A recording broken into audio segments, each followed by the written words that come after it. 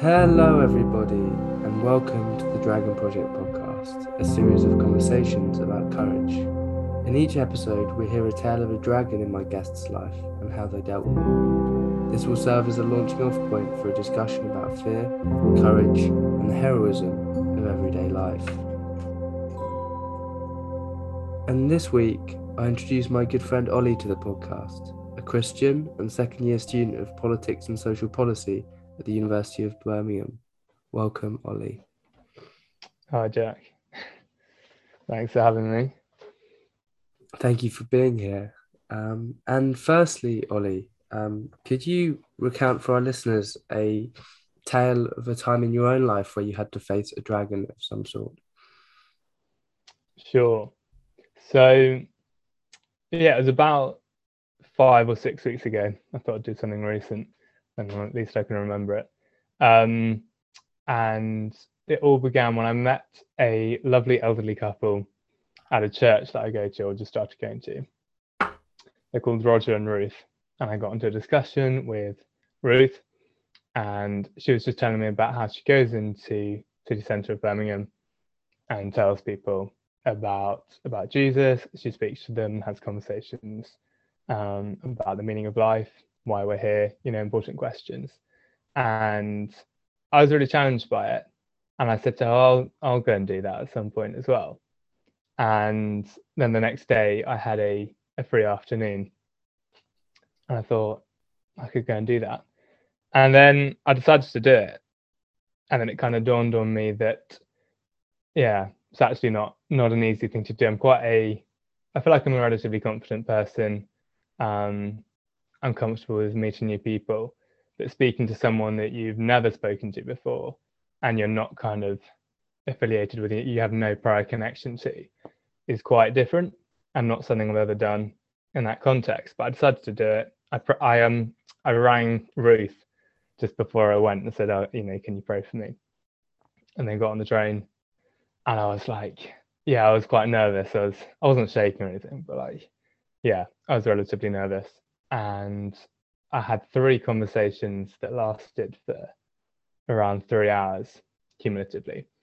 And yeah, they're incredible. I didn't actually do that much speaking. I spoke to the 3 guys, and they just told me their life story. They told me what they think about why we're here, sort of current issues, all kinds of things. And then I came home and was like, wow, I just felt very, I don't know, I felt a sense of sort of peace, and was like, wow, that wasn't actually that hard. Like I thought it was going to be awful. I thought like, I was really going to regret doing this. And afterwards I was like, that was a really beautiful experience. It's quite different speaking to someone at that kind of level, that kind of depth. And to someone especially who you're never going to see again, and you've shared that moment together. And it's not like you've asked a stranger, where's the nearest Tesco's or where's the nearest post office. You've asked them, why do you actually think we're here? What do you think happens after we die? Things that are really personal. And yeah, I would definitely recommend doing it again. I haven't actually done it since. I've been quite busy. But yeah, it was just a kind of quite a big turning point in my mind. And then a few weeks later, speaking to you about the Dragon Project, I was like, oh, I've done this as well. So yeah, I thought that was a nice story to share, just because it's a kind of a synthesis of speaking to strangers, but also Christianity, which is a part of what we want to speak about today. Yes, thank you. That's a really great story. And well done. That takes courage, and what was the specific fear that you had? Was it more kind of rejection or kind of abuse, hate? What was the specific fear at the time? I think, yeah, probably a mixture. Um, I think rejection is something that we do fear naturally because we want to be included. We want to be recognized, to be encouraged. We don't want to be brought down. I was kind of worried that it would leave me quite, well, just feeling dejected. There's also the fear that someone might be not only kind of verbally abusive, but physically. And also just because you're going against the status quo. Like we live in a time and in a world, well, where we live in the UK, that's very individualistic. People don't really speak to strangers. It's not really the done thing. We're quite a closed off nation in many ways, and that has its benefits, but it also has its drawbacks. And so I think whenever you're kind of going against the tide, you're kind of putting your neck on the line a little bit. Obviously, to varying degrees. Speaking to a stranger isn't the most outrageous thing to do, but it's something, and not many people do it. Yes, and in your story you mentioned prayer, and I'm interested by um, how you perceive prayer. Would you say that prayer is a really powerful means of encouragement? Yeah, definitely. So coming back to what we were saying before, to do with courage and how there's consequences to that. I think prayer is a way of mediating that, in that you know that there will still be consequences, but you can stand on God's promises that He will help you and He'll be there for you. And that's definitely a great source of consolation. Also praying for each other, so praying for a friend or a family member, is quite an intimate thing. But it's recognizing that we as individuals, as human beings, can't necessarily change circumstances, but that God can. And that sometimes God doesn't do that in the ways that we expect.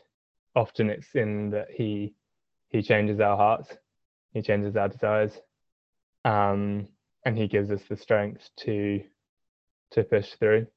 Because often you're kind of looking for a great shift, like outside of what you can control, or you're trying to at least influence it, rather than looking on the inside and saying, well, what can I do?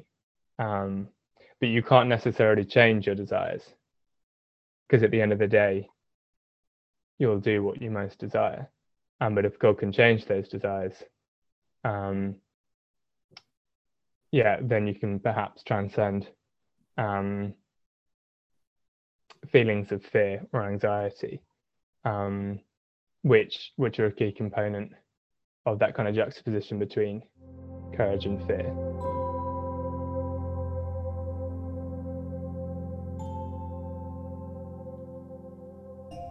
Easter is a good example, I think, of the what's regarded as the death of God, because I think for many people, Easter is a time of just chocolate and Easter bunny and some time off work, hot cross buns. These are the associations, and it's not anymore. We don't have the period of fasting before, and we don't have the true kind of the meaning of it, of Christ's death and resurrection is seems to it's just not as prominent anymore. And what does Easter mean to you, Ollie? Well, yeah, effectively what you just said. Still get chocolate, eggs, and bunnies. But the crux of it is that Jesus died and that He rose on the third day. And that's just it's a snapshot, if you like, of something so much broader than that. And I think I think the majority of people would know what Easter is. Maybe they wouldn't. I don't know. I haven't done a survey or anything. But Jesus' death is crucial to Christianity. Everything hinges on that, because it's the idea that we are flawed and that we're sinful, and that God, as a righteous judge, has to judge sin in the same way that if I kill someone, then there has to be a punishment for that, and that is just, that is righteous. But in Jesus' death, he takes the punishment for us. And so if we accept him into our lives, then we no longer have to take the punishment. And he takes it for us. And from that point onwards, he changes us, and kind of referring to what I was saying before to do with changing our desires. And so each day, seeking to become more Christ-like, more like him, which is quite countercultural in many ways, and especially actually in relation to courage and kind of and greatness and being a hero. And Jesus actually speaks about that a little bit in the Bible, to do with greatness. His disciples are arguing about greatness, and he says that if you want to be great, you must not be like the kings of the Gentiles who lord it over them, but sort of whoever desires to be great must become a servant.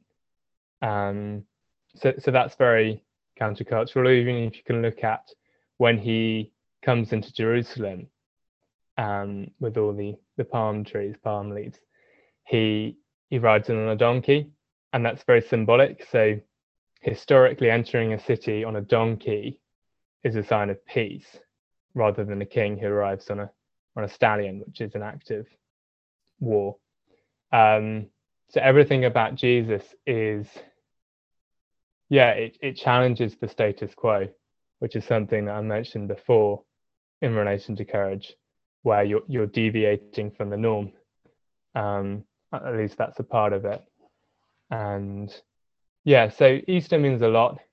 To me, Easter is kind of, as I said, the pinnacle, the climax of the Christian story. So it's something that's good to remember.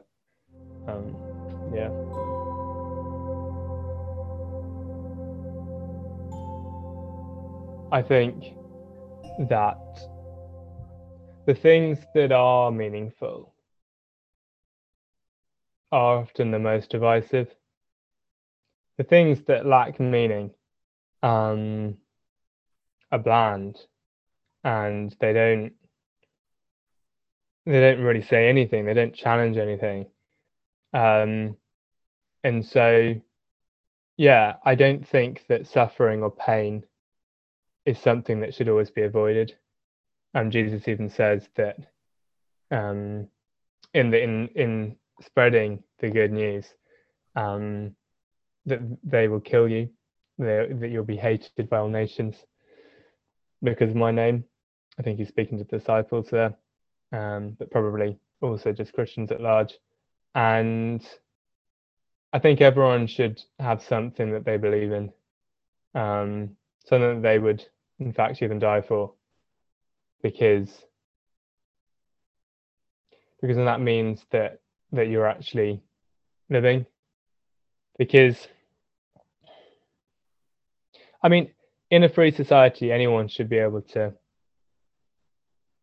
have whatever goal they want.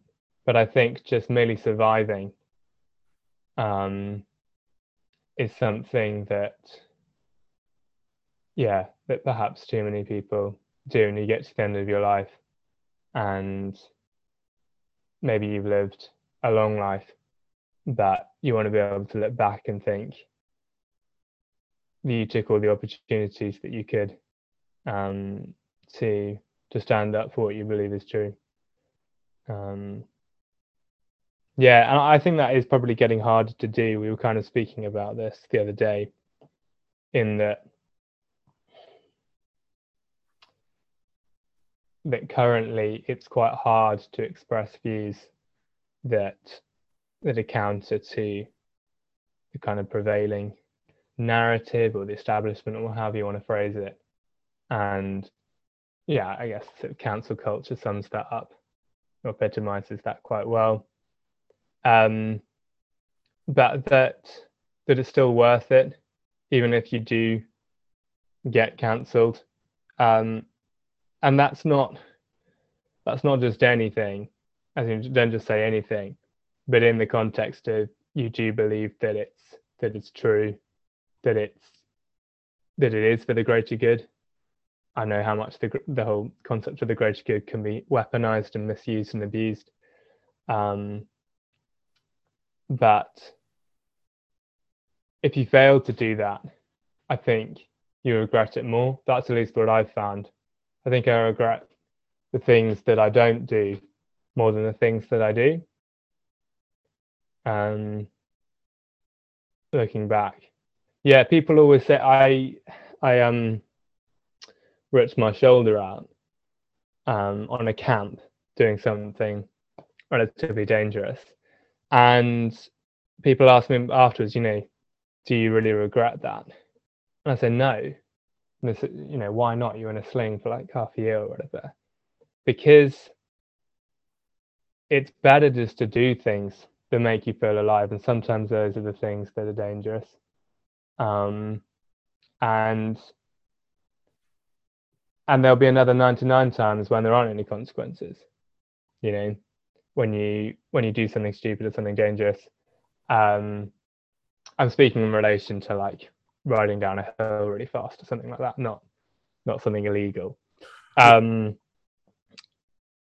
yeah, I think that in the current age of kind of health and safety, perhaps we don't balance that quite right. I'm not saying go complete to the other extreme, but there's sometimes pain and suffering and mistakes aren't always a bad thing, and shouldn't be seen as such.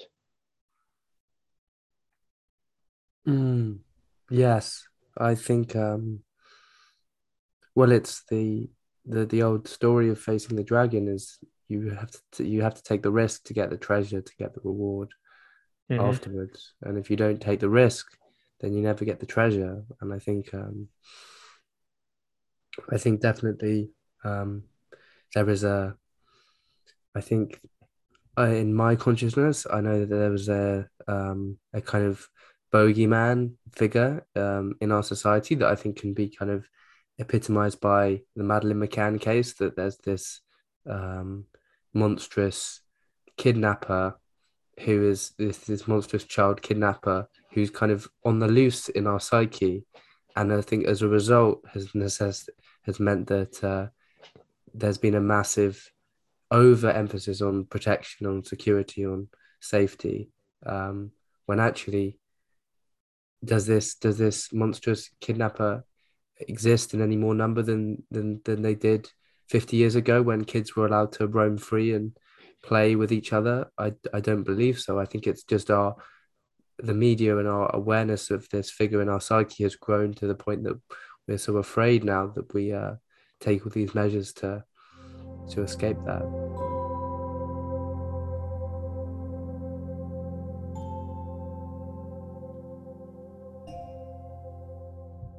I think we live in a society where there's a real denial of death.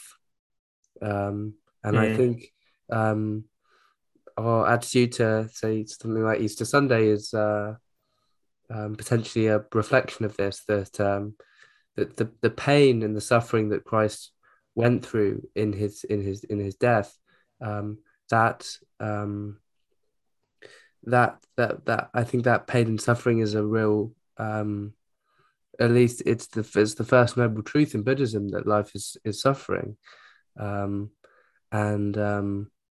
or that at least there is suffering, and I think in our denial of death, we seek, and denial of pain and suffering, we attempt to make life as comfortable as possible, but in the process, I think we've lost the meaning, we've lost the soul that comes with the danger, comes with the risk, comes with the fragility and mortality of life. Yeah, no, I definitely agree. I think one of the reasons for kind of a lack of meaning is a lack of community, and that in an act of courage, previously people would have been upheld as heroes, kind of exonerated, whereas now that's not so much the case. Like if you look at, let's say, ancient Greece or ancient Rome, yes, you have to go out and face the dragon, but you're also supported by thousands of other people who feel exactly the same way as you and are defending the same country, the same values. If we use, let's say, um, Greek and Greece and Persia as an example, Greece kind of formed their national identity through their opposition to Persia. So you have these warring states, but then Persian expansionism forces them to come together. And it's at that point where they have to ask themselves, well, what are we? How do we identify? And so they kind of exaggerate these abstract differences between the Persians and the Greeks. But my point being that today, if you deviate away and you stand up for something, you probably won't be treated as a hero because it's not like you belong to a nation anymore in the same way. The division isn't between nations. If a nation goes to war with another nation, you've got everyone else who lives in your country on your side. Whereas now we don't really have that because it's so fragmented. The division is internal, it's not external. And so because it's internal, you stand up and you said, and this is right. Everyone else in the other group condemns you. So there's not really anyone holding you up and saying, well done for making the sacrifice. And I think that's one of the reasons why courage is difficult, is because it's not actively or publicly praised. Rather, it's the opposite.